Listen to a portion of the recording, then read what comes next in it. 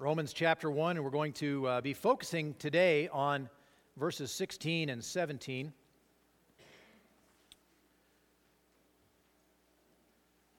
And so I want to read for us, but I want to begin in verse 13. Romans chapter 1, starting at verse 13.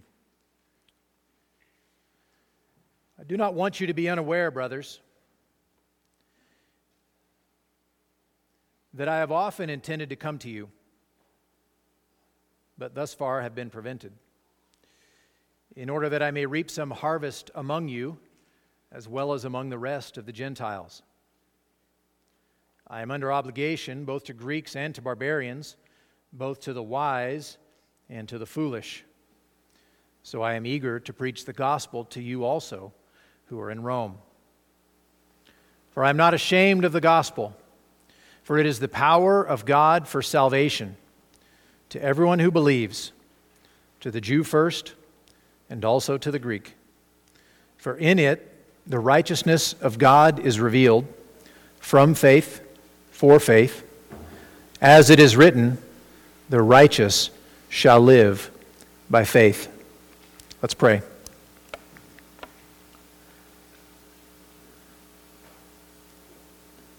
Father, we have worshiped you in song. We have come to you in prayer. We have fellowship together in your name. And now as we come to your word, we ask that you would minister to us.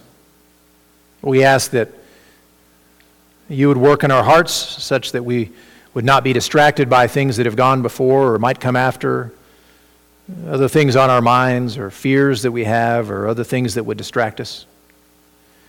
Father, may we be engaged with your word. We pray that your Spirit would minister to us in this time, that Jesus, our Savior, would be lifted up, that you would be glorified in this time, Father. We pray in Jesus' name. Amen. Today is Reformation Sunday, and as was mentioned earlier, it was 1517, October 31st of that year, when Martin Luther nailed his 95 Theses on the door of the church there in Wittenberg in Germany, and thus kind of began the Reformation in a manner of speaking. And this Sunday, we're not going to be focusing entirely on the Reformation, but we're going to be focusing on the heart of the Reformation, and that is the gospel. On Reformation Sunday, we are reminded and we celebrate what's probably the greatest revival in all of Christian history. During the medieval period, a great darkness had fallen upon the Christian church. There was confusion about what was the gospel, about what was saving. And this darkness was so deep that it obscured really the central core of the Christian message, which is the gospel itself. And throughout history, and we can look back and we can see from the perspective where we are, we can see that there have been errors all throughout church history of one sort or another. And we will be able to see that there are errors in our period of church history as well. And some of those are more important, some are less important, and we need to fight those battles. We need to deal with those things. We need to understand what Scripture says, but no battle is more important, and no error is more dangerous than errors concerning the gospel. And really what had happened during that medieval period was that the gospel had been, at the very best, obfuscated, and usually it was just decimated. And so when Luther came along and the other reformers and they rediscovered the gospel, that was indeed good news. And so they would celebrate that with the Latin phrase, post tenebras lux, after the darkness, light. And so that light came from the gospel. That light was the topic that we want to talk about today. The gospel. What is the gospel? Before we even get into our outline, we need to identify for ourselves what gospel means. And of course, probably we know, if you've been in Sunday school class at all, that gospel means good news. It's something that has been done for us something that's been accomplished for us. It's been promised to us. Right? The idea of good news, the one who proclaims good news would be the kind of a runner coming from a battle to declare the victory has been won. That's the good news. And that's the good news for us, is that the victory has been won. There has been a battle fought. It has been won by our God.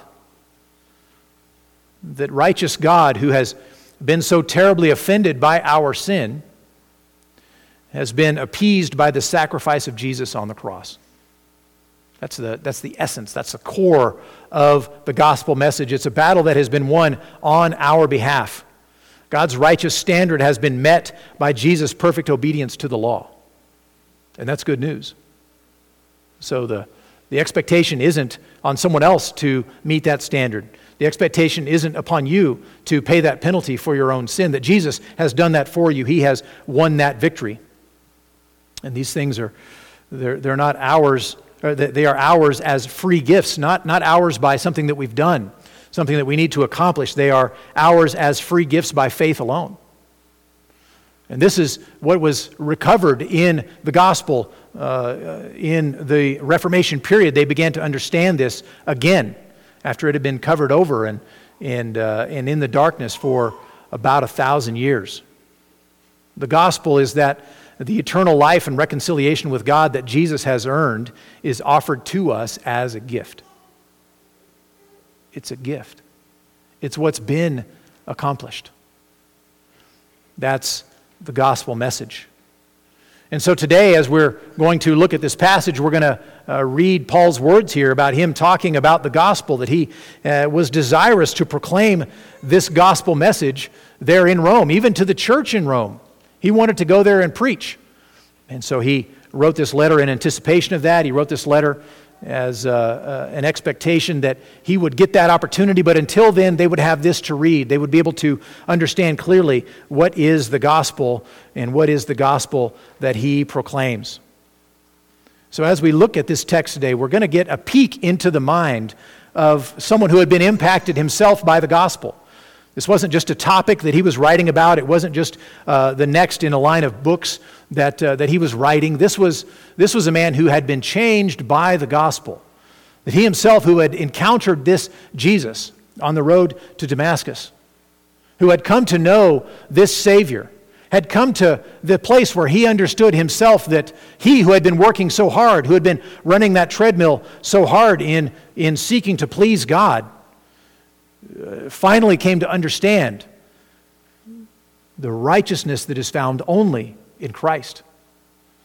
That he, Jesus, has met that righteous standard, that he, Jesus, has given himself in the place of sinners like us to pay the penalty for the sin that we have committed. That Paul himself, the one who was so radically altered and captivated by this gospel message, we get a peek into how he thinks about the gospel, what it's like for him. He says that he's not ashamed of the gospel. Not ashamed of the gospel. In fact, he doesn't just say, I'm not ashamed. That's in verse 16, but what do we read in verse 15? He says, I am eager to preach the gospel to you also who are in Rome. It's not just that he's not ashamed, like he's kind of finally overcome that little weakness and he doesn't have to really worry about being ashamed anymore. No, it's exactly the opposite. Far from being ashamed of the gospel, I can't wait to come and preach the gospel to you also who are in Rome. So we want to look at why it was that he was so eager to preach the gospel, why it was that he was so far from being ashamed of the gospel, and more importantly, why we ought to be as eager. Why there should be no shame for us in the gospel itself. And so we see at the beginning there, he says, for I am not ashamed of the gospel. And then he says, for. That gives the first reason. It is the power of God for salvation. Why should we be ashamed? The gospel is the power of God to save. To save. We've been reading about the power of God when we've been going through Genesis, and you open up Genesis chapter 1 and you read about the fact that God is such a God that He's able to speak and worlds come into existence. He didn't roll up his sleeves and start building stuff. He didn't, have to go buy materials or somehow acquire materials to build all things. He didn't have to break a sweat doing it. He spoke. And all things came into existence. That's the power of God. That's how much above us He is. We can't even comprehend that kind of power, that He would simply speak and it would exist. We can build things. And some of us can build very complex mechanisms, and you have to think so hard to make it work, and people have the skill and ability to be able to do that. And other people can build houses and buildings and big things like that. We can build all that stuff, but it takes work. It takes effort, right? It takes planning and blood, sweat, and tears, and it takes us figuring out how to do that and putting in the effort, etc. And what does God do to create all things? He simply spoke. And there they were. That's the power of our God. It's power we can't comprehend. And here, Paul says in Romans chapter 1 and verse 16, he says, I'm not ashamed of the gospel. Why? Well, first of all, because it's the power of God for salvation. That very power, but put to a different use. That very power that created worlds, that created the intricate mechanisms of our bodies, and the giant mechanisms of the universe. The one who did all that, He took that power and He brings it to bear upon salvation. And the point where that is located is the gospel. The gospel is the power of God for salvation.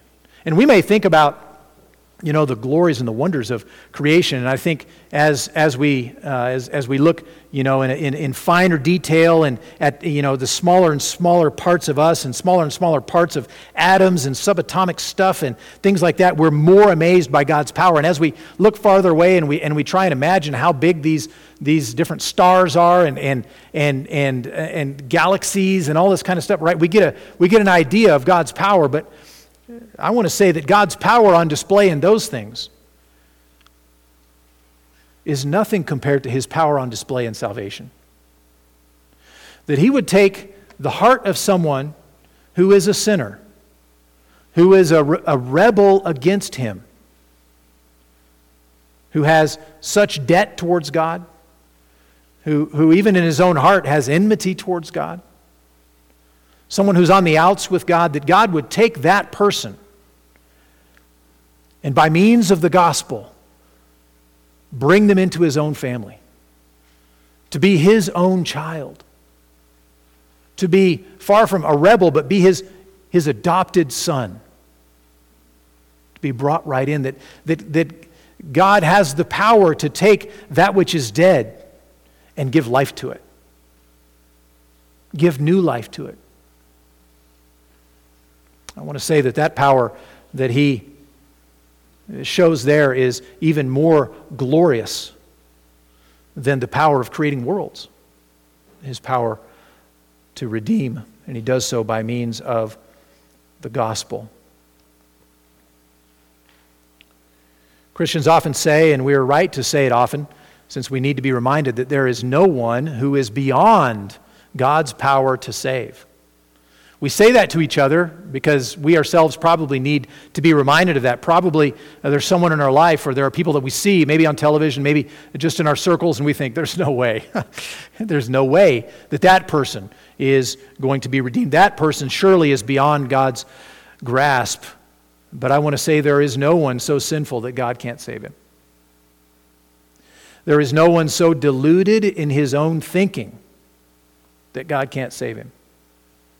Sometimes people, get so wise and get so smart and get so, as a result, tangled up in their own education and their own thinking that they're actually just a bundle of contradiction within their own brains. And you think, that person can't think logically from point A to point B anymore.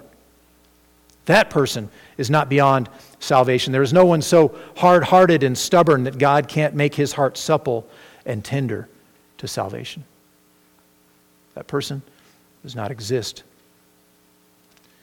When I was working with the youth, I would occasionally watch these videos. You can find them on YouTube, and of people doing evangelism. And you can find videos of people doing evangelism very badly. Those are entertaining and hard to watch. But you can also find videos of people doing a great job of evangelism. And I remember one video in particular where the video's like an hour long altogether. It's a bunch of opportunities of evangelism put all together. But there was this guy that you see in the beginning, and he's all tattooed up, and not just like tattoos, but like vile stuff. Just, like he's made himself odious by the tattoos he's put on himself. He didn't think he was decorating. He's trying to offend by the way he, decorates himself in his own body. And you look at this guy and you think, and his attitude matched his tattoos. He was offensive and he was vile in his language, and lots of bleeping and lots of personal attack on the person sharing the gospel, etc. And as you watch the person share the gospel, you watch this Christian, this evangelist, sharing the gospel with this guy. And at the beginning of the video, you would think, okay, that guy is going to storm away swearing. He's going to cause problems. He might even hit the evangelist. You just don't know.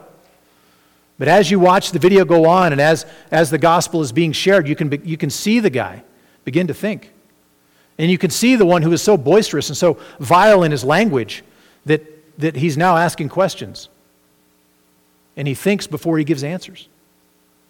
And by the end of the video, you can see the man is touched.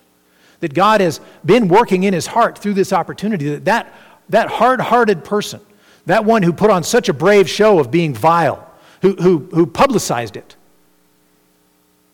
And God is working in his heart. There is no one who is beyond the power of God to save, and so we should be eager to proclaim a message with such power, to work salvation in the hearts of people and give salvation where there was once only lostness. We should be eager like Paul when he says, I've got this gospel, and far from being ashamed of it, I am eager to come and proclaim it to you. So he says, I'm not ashamed of the gospel, for it is the power of God for salvation. And then verse 17, he says, another reason of why he's not ashamed of the gospel. In it, the righteousness of God is revealed. The gospel reveals the righteousness of God. And so why should we be ashamed? It's the righteousness of God on display, right there for all to see. That God vindicates himself. Now, why is that going to be important? The righteousness, that's maybe not a big deal in our day and age, but in the epistle to the Romans, Paul went to great lengths in this book and in other books that he wrote to spell out the righteous requirement of God, that God himself is righteous. His righteousness and the righteousness he requires is rooted in his own character. He himself is the standard of righteousness. He himself. And so the more we learn of him, the more we see that he is righteous, the more we come to understand what true righteousness is. And then secondly, that righteousness of God that's based upon his own character is revealed in the law of God, particularly the moral law as summed up in the Ten Commandments, that we see God's character on display in that Ten Commandments. That it's not just true of God out there, but it's actually given to us as a standard for us. That's the righteous standard that he's given to us. That's what we need to live by. That's what we need to obey if we want to live and be in God's presence. We must live according to that standard of God's law. He says, this is what I'm like. If you want to live with me, this is how you must behave. And of course, there's where the rub comes. Because the more we look at the moral law, the more we understand God's character, the more we realize that we don't live according to that standard. That's not good news for us. When we learn more about God's righteousness and see how it applies to us, it becomes bad news for us because we do not measure up. God says, if you want to live and be in my presence, this is how you must behave, and we don't behave that way. So the consequence for us is damning, is actual damnation. So the righteousness of God, rather than being good news, has become a deadly barrier to us, keeping us from eternal life, keeping us from having any kind of fellowship with God, our Maker. So the righteousness of God becomes a hard thing for us, stands against us.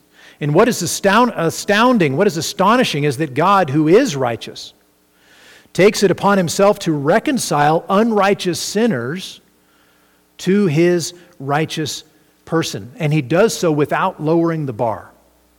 That's what's astounding. That righteous God could look at unrighteous sinners and find a way to bring them into his presence without having lowered the bar.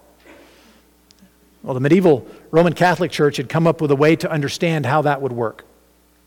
As they understood that God saves sinners, and how does that mechanism work? God is righteous, we're not. What must happen in order for that to come to pass?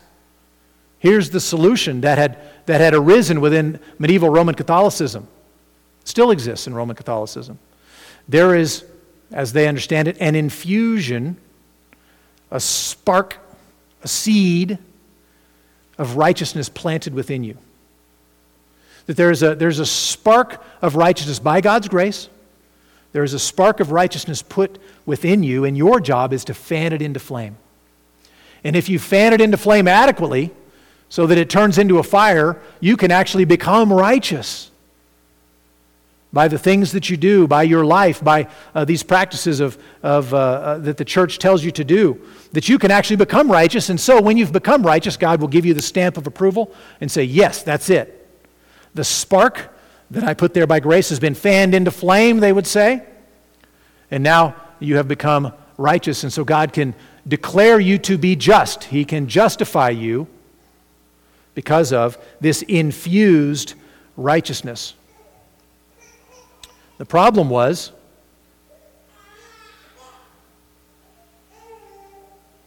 it was darkness. The problem was, if you look at your own life and you see your own life and you examine your life in light of Scripture, you see that far from giving life, that actually causes doubt and despair. Because if you were to examine your own heart, hold Scripture up and say, this is God's law, how does my life compare? You'd realize that God's law is always above you, that you have not met that standard. It would lead you to a point of despair. And of course, that's exactly what happened with Martin Luther. Martin Luther was a great Catholic. He was too good a Catholic. He took this very seriously. As he read God's law and he understood God's righteousness and God's righteous standard, and then he examined his own life, and he would go spend hours in confession every day because he realized his own sin. He was too good a Catholic. He took this to its logical conclusion, and it drove him to despair. So that he could be asked one time about loving God and in this period of his life, and he would say, love God? Sometimes I hate him. I can't meet his standard.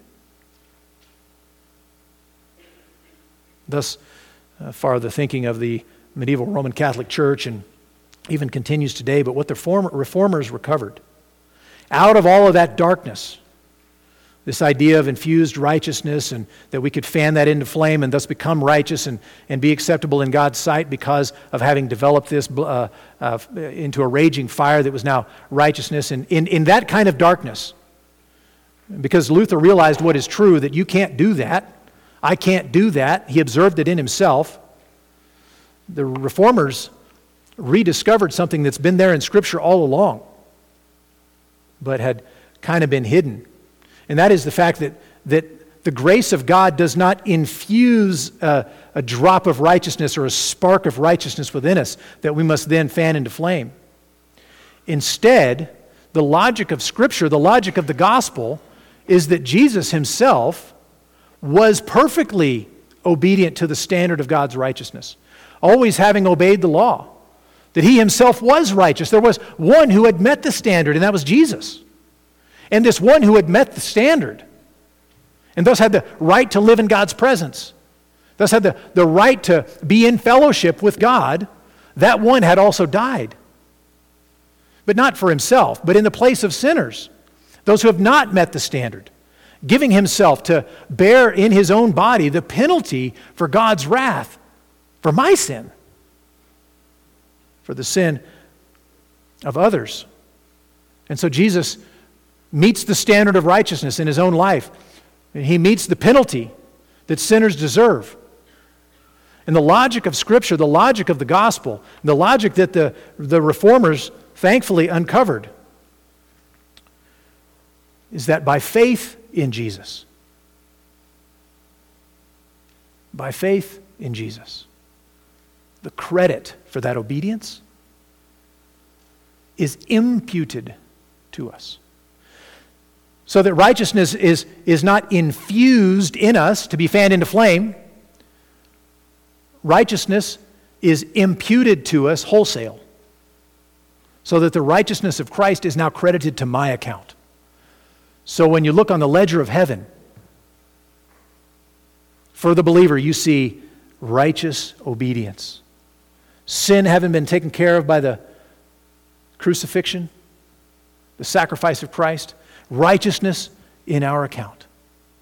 And thus righteousness is not infused, not planted to be grown and developed within us, so that if it fans into a big enough flame, we can be declared righteous, justified at the end of a life. Instead, by faith in Christ, at the very beginning of the Christian life, the entirety of Jesus' obedience, his righteousness is credited to me. It's imputed to me so that it's in my account, and I am declared to be righteous right here. I am justified at the very beginning of the Christian life. And thus I can live the Christian life from that place. And so, Paul, in thinking about the gospel, why is he so eager to proclaim? Why is he not ashamed at all? He's entirely eager to proclaim the gospel. Well, first of all, it's the power of God for salvation. And second of all, in it the righteousness of God is revealed. Righteousness that becomes beneficial to us instead of a judgment against us. In that very gospel, righteousness is revealed. And so it's the righteousness of God on display. In other words, the righteousness of God is now ours through faith in Christ. So that Paul could say in chapter 3 and verse 26, this was to show his righteousness at the present time, so that he might remain just, meaning he didn't lower his standard, he didn't lower the bar for us, he might be just and the justifier of the one who has faith in Jesus. Not the justifier of the one who has adequately fanned the spark into flame. The justifier of the one who has faith in Jesus. That's the gospel that has that power. That's the gospel that reveals God's righteousness in such a way. That's the gospel that would drive Paul's life, that would drive him to write the book of Romans and everything else that he wrote in defense of, in explanation of the gospel and the proclamation of the gospel. Because it's the power of God and it's the righteousness of God. And so we should be eager to share the message that so clearly vindicates God's own righteousness and even wraps us up in it. Includes us in it. And so I don't want to be ashamed. I want to be eager. And I want us to be eager because we understand the reality of God's righteousness, that the righteousness that used to be a bar to us, used to be a judgment upon us, now in the gospel is credited to us. And we are actually examples of the righteousness of God at work redeeming sinners. Those who have faith in Jesus. So let's be eager to proclaim that gospel. And he says, thirdly, and you thought I skipped it, and I did so on purpose. Why should we be ashamed? It's for anyone who believes. It's for anyone who believes. I'm not ashamed of the gospel, for it is the power of God for salvation to everyone who believes, to the Jew first and also to the Greek. It's for anyone who believes. For in it the righteousness of God is revealed from faith, for faith, as it is written, the righteous shall live by faith. It's for anyone who will believe. Now, in a very real sense, a very, very true sense, Christianity is an exclusive faith. It is exclusive of other faiths. John 14:6 is really a Bible verse. I am the way, Jesus says, and the truth and the life, and no one comes to the Father except through me. There is one way, and that is Jesus. There are not multiple ways. Not all roads lead to heaven. It's very exclusive in that regard. No one comes to the Father except through Jesus. And John will say in 1 John 5:11 and 12, this is the testimony that God gave us eternal life, and this life is in His Son. Whoever has the Son has life. Whoever does not have the Son of God does not have life. Could we make it any plainer? It's extremely exclusive. Eternal life is found only in Jesus. Only in Jesus, not by some other way, not by some other Savior, not by some other method or some other person. Only in Jesus. And so in that sense, it's extremely exclusive. Faith in Christ is that determining factor. The only way to God is through faith in His Son, Jesus. But in another sense, Christianity is very inclusive. Anyone who places their trust in Jesus alone for eternal life is included. Cultural, ethnic, political, religious backgrounds don't matter a lick. None of those things determines whether a person can become a Christian and receive the gift of eternal life. They might shape them, they might cause certain difficulties, they might make the conversation a little more difficult for the evangelist. None of those things determines whether that person can become a Christian. If he will put his faith, his trust in Jesus Christ and His completed work alone for eternal life, he will have it. It is utterly inclusive of anyone who has faith. And so, sometimes in our day and age, the idea of anything exclusive is anathema. And for us to say that salvation is in Christ alone is offensive to our culture. It's offensive in our day. Well, we need to take that offense. That's okay. This is the gospel that we have been given. And this gospel that we have been given is available to that very person who is offended by the fact that we are making such exclusive claims. Thus, it is inclusive of them. They can come in, they can be saved by faith in Christ. And so why would we be ashamed when the gospel message is called exclusive? As if that's a bad thing, when we can offer it to that very person so that that very person trying to accuse us of this, trying to shame us in regard to this, can come right on in. They're not excluded.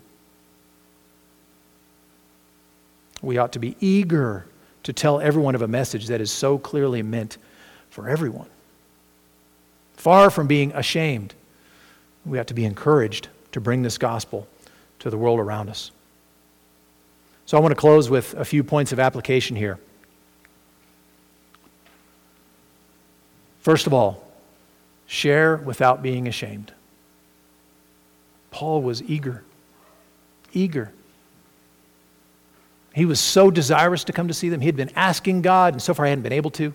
But he was planning, and he was hoping, and he had dreams of how he was going to get there, and then they were going to be together in fellowship, and he was going to proclaim the gospel there, and they were going to send him on to Spain, and he was far from being ashamed, and we should share without being ashamed as well.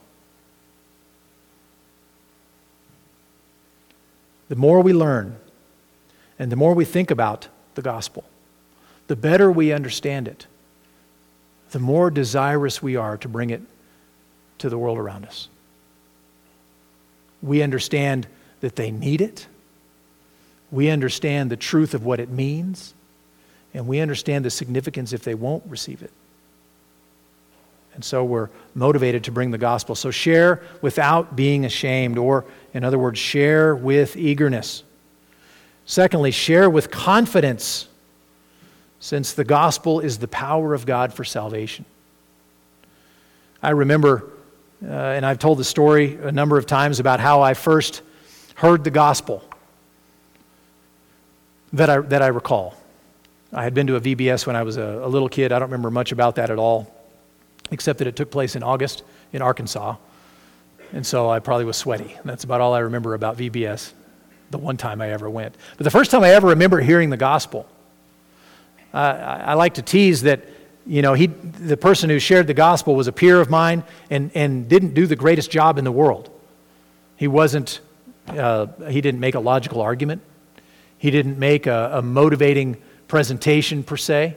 It didn't cover all the points that a persuasive speech ought to have in it. It wasn't alliterated. Like he just shared the gospel. Blah, here it is. And God used that blah to save me. This man is Paul is an encouraging, gifted speaker now, and he can clarify the gospel, and he can point people that direction very easily, but not then. What he shared with me was bare bones and poorly arranged. But it wasn't the power of Paul to get me to join his club. The gospel is the power of God for salvation. He didn't even have to convince me.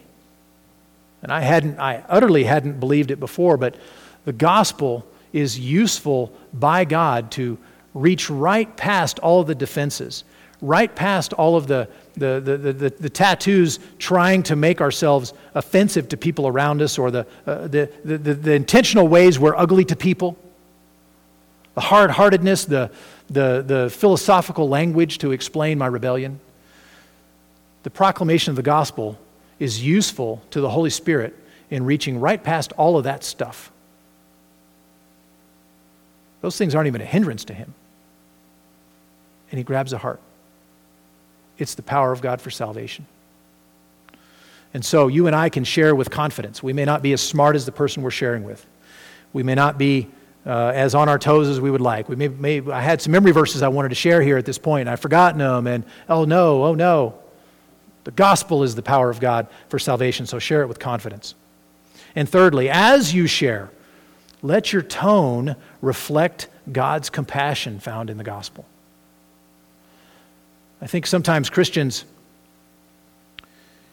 are so busy, desirous that this person understand the importance of what we're saying, that we're talking about real things that are vastly important. And you need to understand the weight of this. And so as a result, we kind of loom a little bit. And we kind of change our voice, and we begin to preach. Well, nothing wrong with preaching, hopefully. But we can begin to rail at the person as we're sharing with them the gospel of salvation in Christ. We're trying to help them understand the free gift of eternal life that's found in Jesus. And we can be angry, or we can come across as angry, and we all need to be careful. I'm as guilty as anyone. When I share, to let my tone reflect God's compassion that's found in the gospel. Because even getting this person to understand the severity, the reality, the gravity of what we're talking about, that's only a means to an end. I want them to understand that so that they will believe. The goal, the desire is that this person would receive eternal life in Christ. That they would not only feel the weight of their sin, the burden that's on their back, that they would feel that, and that they would find the release from that there is in Christ. You feel that weight, you feel that pain, you feel that guilt. Yeah, let's move past that, because here's what Christ did to pay the penalty for that very guilt, for that very sin that you are just now becoming aware of. Jesus, the righteous one, died to pay the penalty for that. And you don't have to carry that burden anymore. I'm glad you feel the weight of that. Now let's get it gone by trusting in Christ. And so we need to be sure that our tone matches our message. And finally, we have, you saw it in the bulletin, and it's been announced a couple times. We are having a special Sunday on November 13th that we are going to have a service that's going to be very clear in explaining and presenting the gospel. And that'll serve a couple of purposes. The first purpose is it will help us as we want to be trained in our own thinking about how to share the gospel. What is the gospel? How do I present it? Because the man who shared with me really could have used a couple of classes in this. Could have used a couple of messages on this topic, right? And it would have helped in his presentation. Though thank God God was able to redeem me nonetheless. But we could benefit from that, right? And so as we go through the gospel, and as we talk about a clear presentation of the gospel, one desire is that it be helpful for you, Christian, as you seek to share the gospel with your neighbor, with your child, with your family member, that it would be beneficial to you, that it would be helpful to you in your own witnessing. Because the more we think about the gospel, the more we understand the gospel and why it's so significant, the more desirous we will be to share it. The more eager we will be like Paul. And so far from being ashamed of the gospel, we won't be able to wait to talk to people about it. So that's one motivator for that. Another motivator for that is for the person that you invite. And so here's the point of application. Invite people that you've been sharing with, you've been wanting to share with, for this message on November 13th. Because even as we're learning and we're talking about the gospel and how to share it, they will hear the gospel and they will be called to believe it. They will be called to trust in Christ even in that time, and they will perhaps for the first time, hopefully, understand why and why that matters. And they'll be brought to that place. And so we've provided some resources to help you with this. Again, that's 2 weeks from now on November 13th. And so we, first of all, have provided back in the foyer back there, we have these invitations. Just a simple flyer. There's nothing fancy at all. It's just an invitation. It gives the location of the church and the date and the time and asks the question, how can I be made right with God? Right? So it's just to be an invitation for you to give. Maybe there's someone at work that you've been trying to share with, and maybe this person's the smartest person in the room. You know that guy, right? He's always the smartest person in the room, and you're not going to convince him of anything because he's smarter than you, right? Well, okay, bring him. Not that anyone here necessarily is going to be smarter than that guy, but the gospel is the power of God for salvation, even to the smartest guy in the room. So invite him here. And so you have invitations. You can grab those on the Welcome Center in the back. Also, we have a couple of tracts here that you can take and use. This one's called The Story. And these are just simple. You can hand them out with the invitation. And these are like paper missionaries, people call them. So like you hand them out and they go and do their thing, and you're not even involved in that necessarily. But it'll help explain the gospel to the person you're talking to. Here's one. There are a couple more back there. And this one's my favorite one. This one says, "Are you a good person?" And it's a picture of a little boy on it. And I don't know, maybe he's not a little boy, I don't know. But it looks like it's for kids. But I love this thing because it walks you through examining your own life in light of the Scripture. And the person comes to understand, well, maybe I thought I was good, but I've broken God's law across the board. So before God, I'm not good, though I thought I was really good. And so now, what am I going to do before a righteous God? And so invite people to November 13th. They can hear the gospel message. They can be called to believe it in this kind of context. Maybe this is a person you've been nervous to share with, or you've been trying to share with, or they've got a lot of objections or something. This is an opportunity. And then we're going to have a meal afterwards, and they get to come to the meal, and we'll let them eat. We're going to all be together, so we're going to spend some time together. Hopefully we can all fit in the fellowship hall. I would really like it if we would do our best not to be able to fit in the fellowship hall all together. So invite some people to that. And so this is our effort to try and be able to say along with Paul when he says, "I am eager to preach the gospel to you also who are in Rome." I'm not ashamed of the gospel, I'm eager. He didn't shrink back from proclaiming the gospel. He eagerly anticipated the opportunity to go to Rome and to preach the good news there. He knew the power of God was at work in the preaching of the gospel. He understood very clearly that the gospel was the profound revelation of God's righteousness in saving the unrighteous. And his whole life was guided by the understanding that the message of the gospel was meant for all people. And so Paul invested his life taking it hither and yon. We need to understand these same truths. Let's have that kind of confidence in the truth and the power and the righteousness of God that's revealed in the simple message of the saving gospel that we preach. And let's become bold in proclaiming it in our homes and in our church and in our neighborhoods and our community. Because God saves sinners. And may He save many in our city and in our lives. Let's pray. Father, I think back on the day when you made me your own.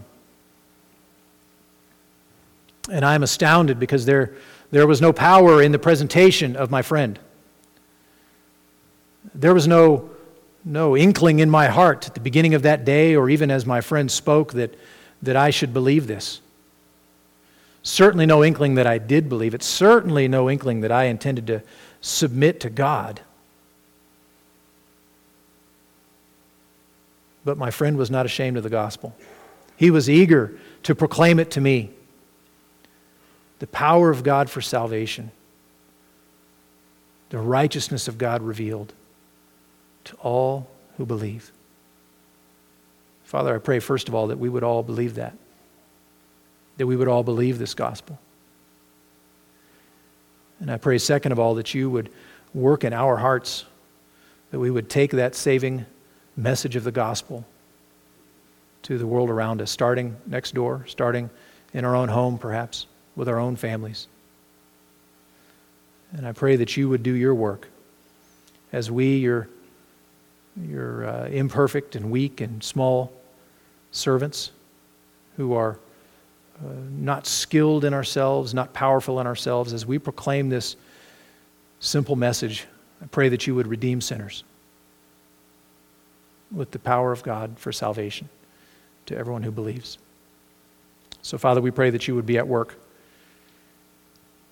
Father, as we go out about our week, may we think on the gospel. May we become more convinced of its significance in our own lives and necessity for those around us.